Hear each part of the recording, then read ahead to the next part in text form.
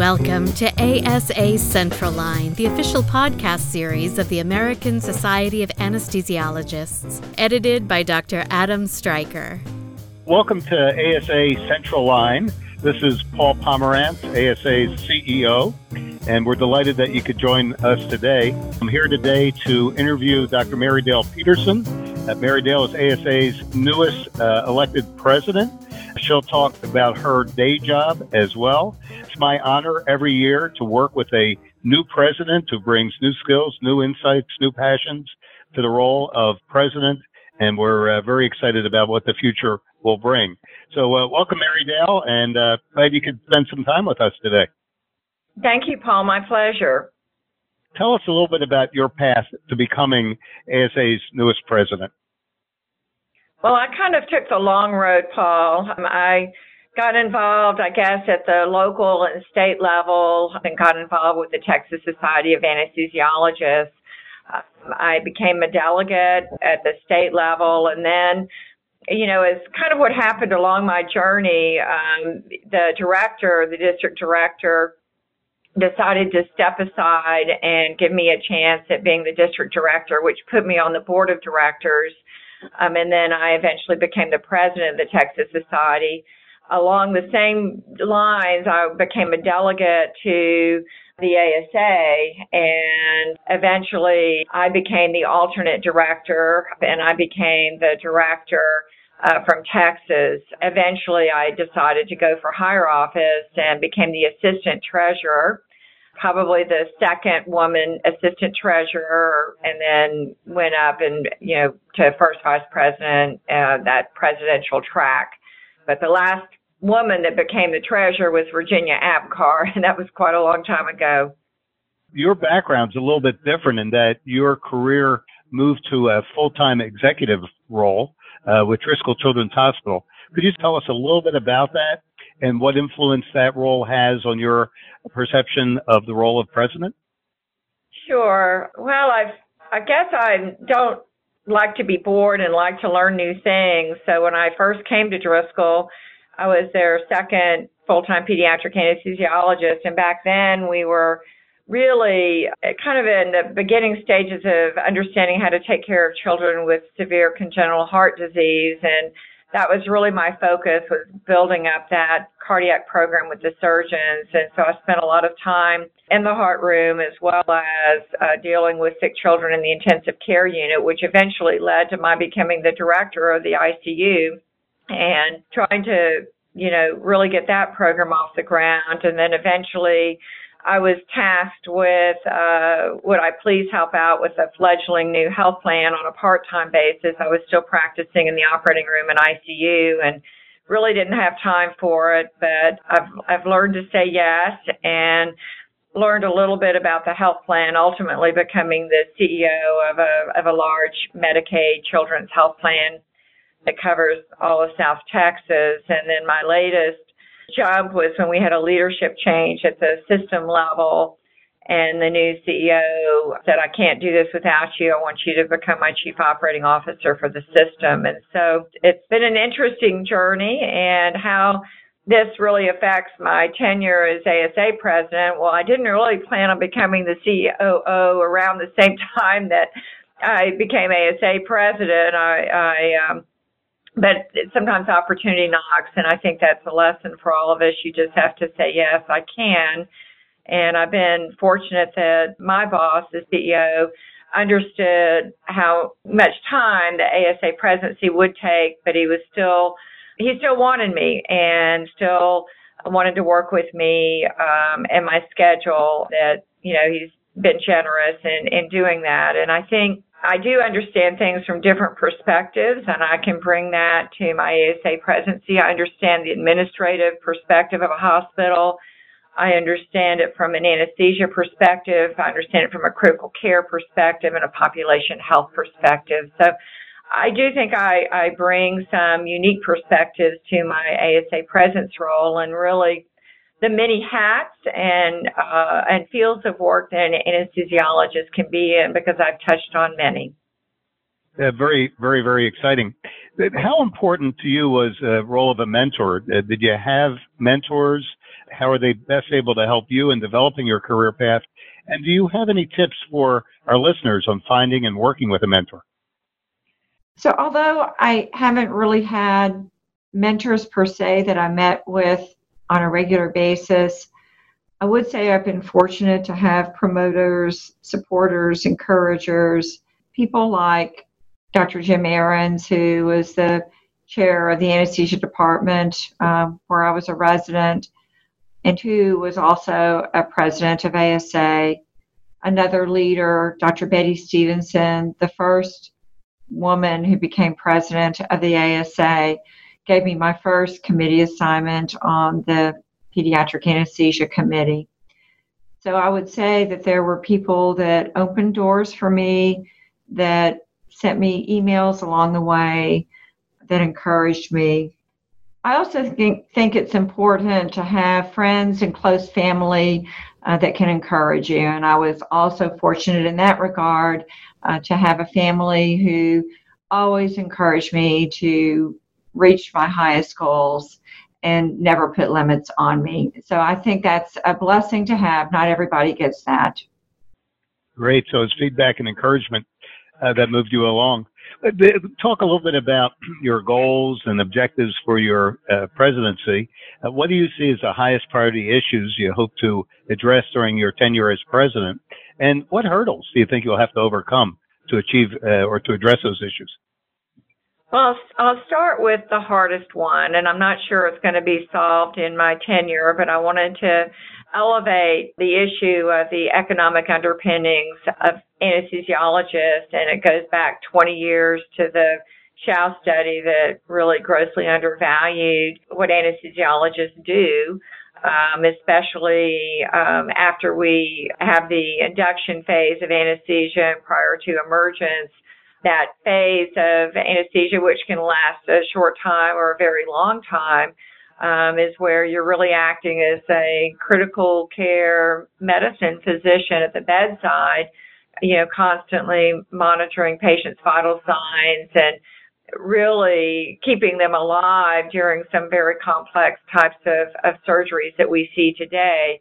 And so really it's understanding, what new payment models might be out there, as well as trying to figure out if there is a way that we can undo or do a do-over with the flawed Chao study. This obviously has implications in how we practice and some of the challenges that I think we're seeing, especially in the academic and research communities, but also in every safety net hospital that is dependent on government payments that are really undervalued. So that would be the main one, but there are several others that I would, be remiss. You can't just have one thing you work on.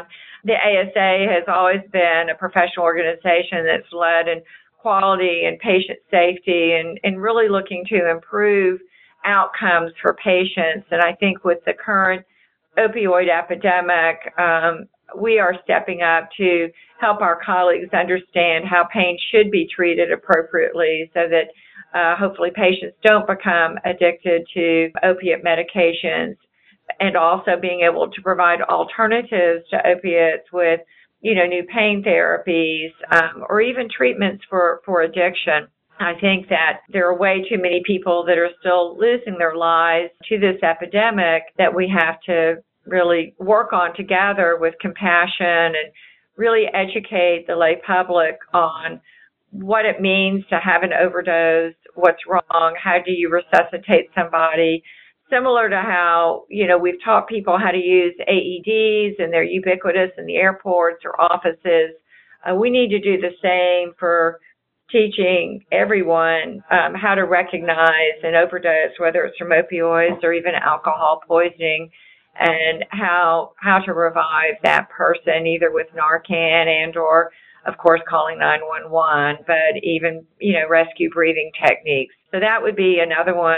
And then, of course, research. We cannot move forward in medicine and taking care of patients if we don't support research. And so we really have a focus on working with multiple anesthesia organizations to have a focus on how we can improve anesthesiologists participating in research. And then finally, but certainly not the least, is really a communications plan so that, as David Zweig calls us, the invisibles, we aren't the invisibles with policymakers or hospital administrators, but they understand the value of anesthesiologists really for the whole quality of care in their hospital systems, as well as how they can contribute to the economic engines of hospitals, which really are the ORs, the ICUs. How can we improve quality as well as efficiencies? And so really being able to communicate that to various stakeholders is another goal that I have this year.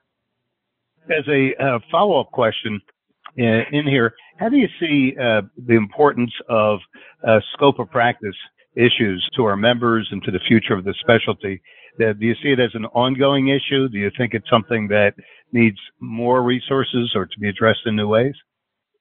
Well, unfortunately, scope of practice is still an issue. I wish it weren't, that we didn't have to spend time on this, but as long as we have nurses who I very much admire and work with, obviously, in a hospital system on a daily basis, but we have a minority of nurses that really want to put out to the public that they are the same as an anesthesiologist who becomes a physician first after 4 years of college, 4 years of medical school, and then doing a 4-year residency, and then many going on to doing fellowships.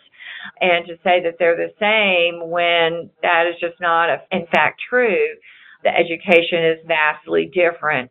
And so while we are very supportive of the anesthesia care team model where practiced, we firmly believe that every patient deserves to have a physician anesthesiologist overseeing their care. And so as long as we have people putting themselves out to be equivalent to physicians, then we will continue to have concerns around scope of practice.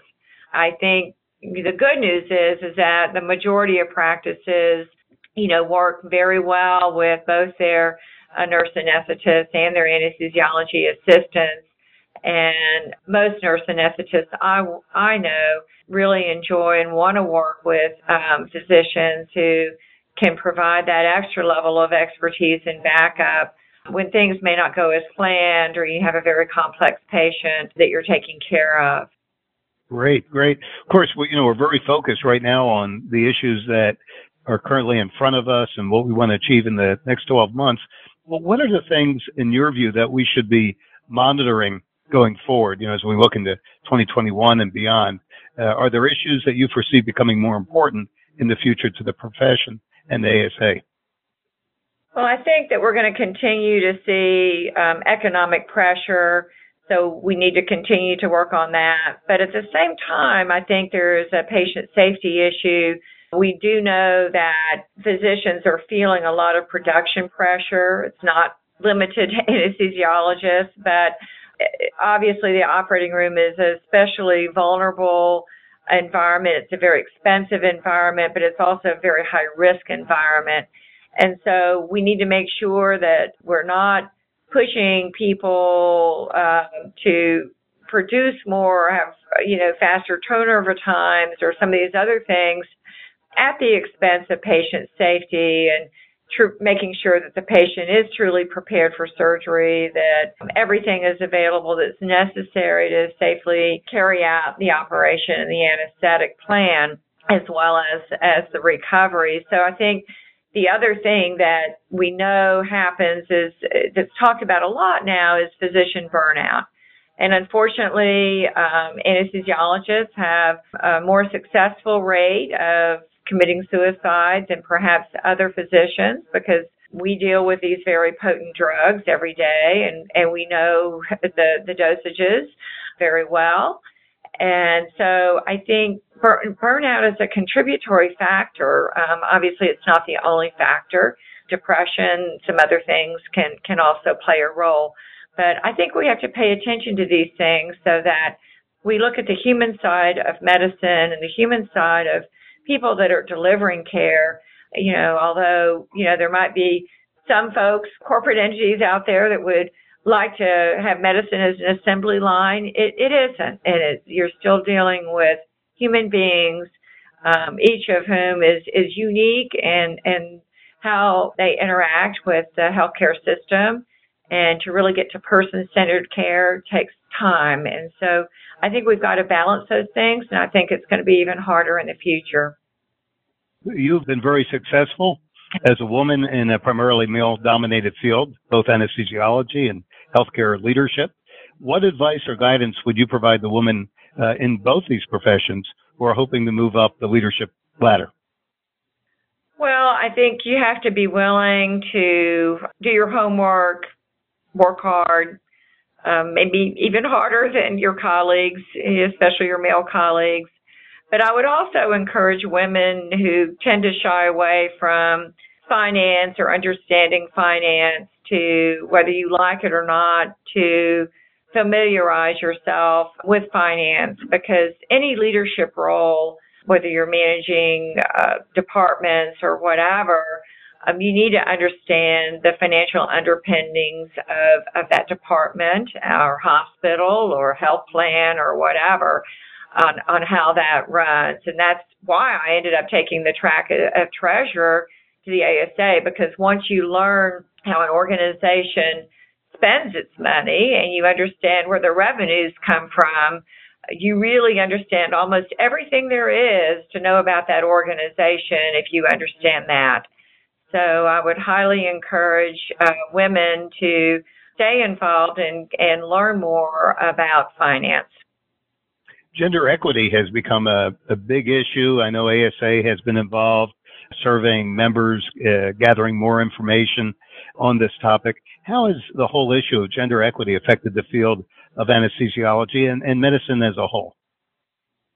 Well, we're not there. That's the bottom line. And, we're not done until women have the same opportunities for advancement, the same types of recognition, and the same pay.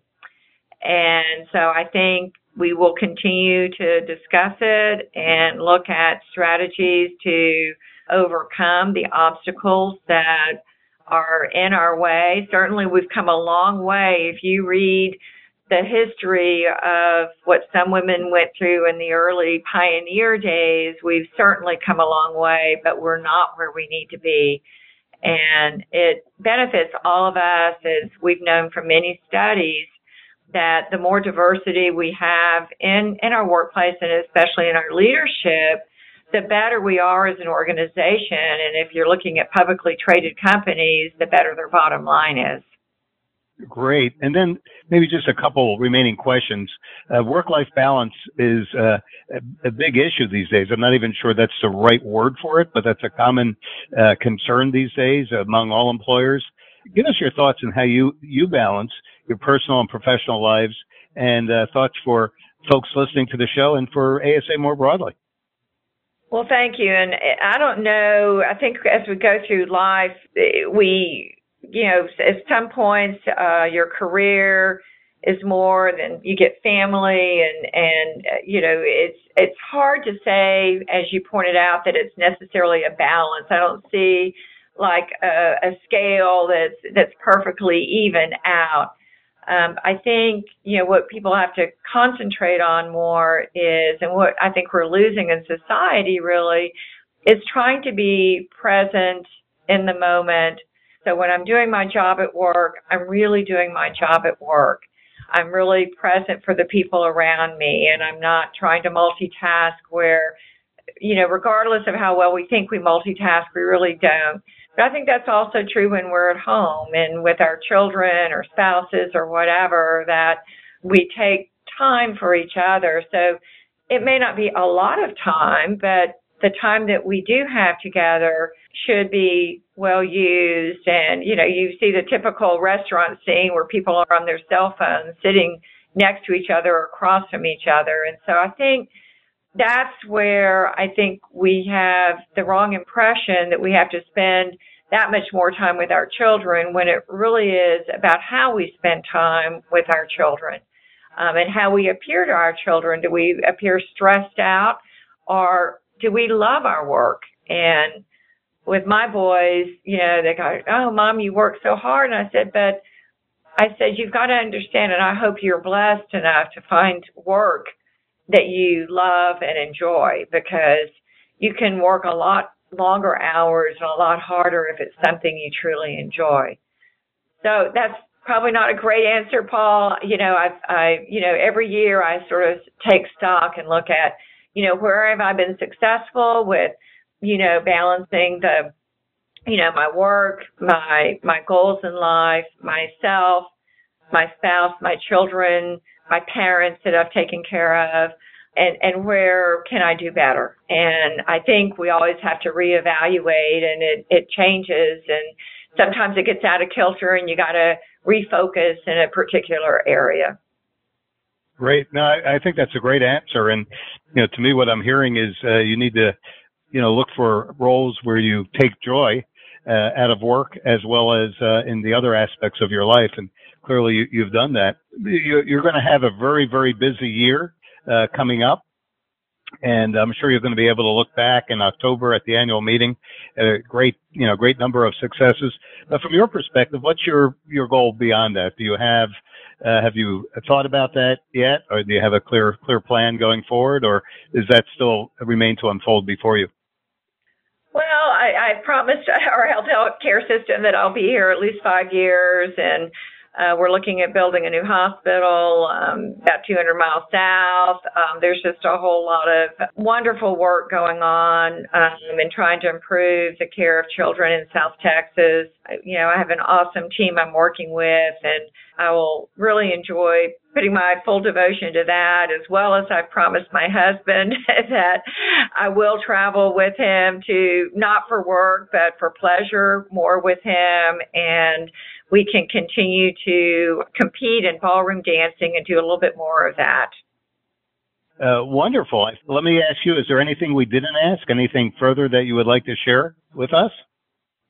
Well, I think so far as being president, even though after we put out the Monday morning outreach, there's a barrage of emails, I've really enjoyed hearing from our members, just the rank and file people, and hear their perspectives. And I really try to answer each one of those myself. But I hope that we can continue to improve our communications and hear from every one of our members if we could.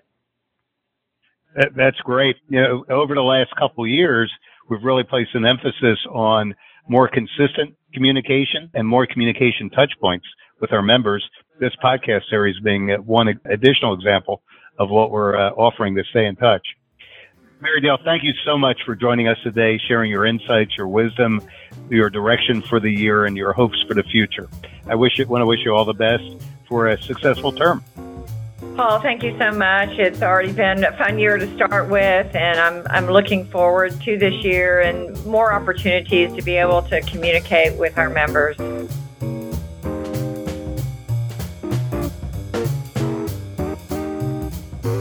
Subscribe today wherever you get your podcasts. Visit asahq.org/podcasts for more.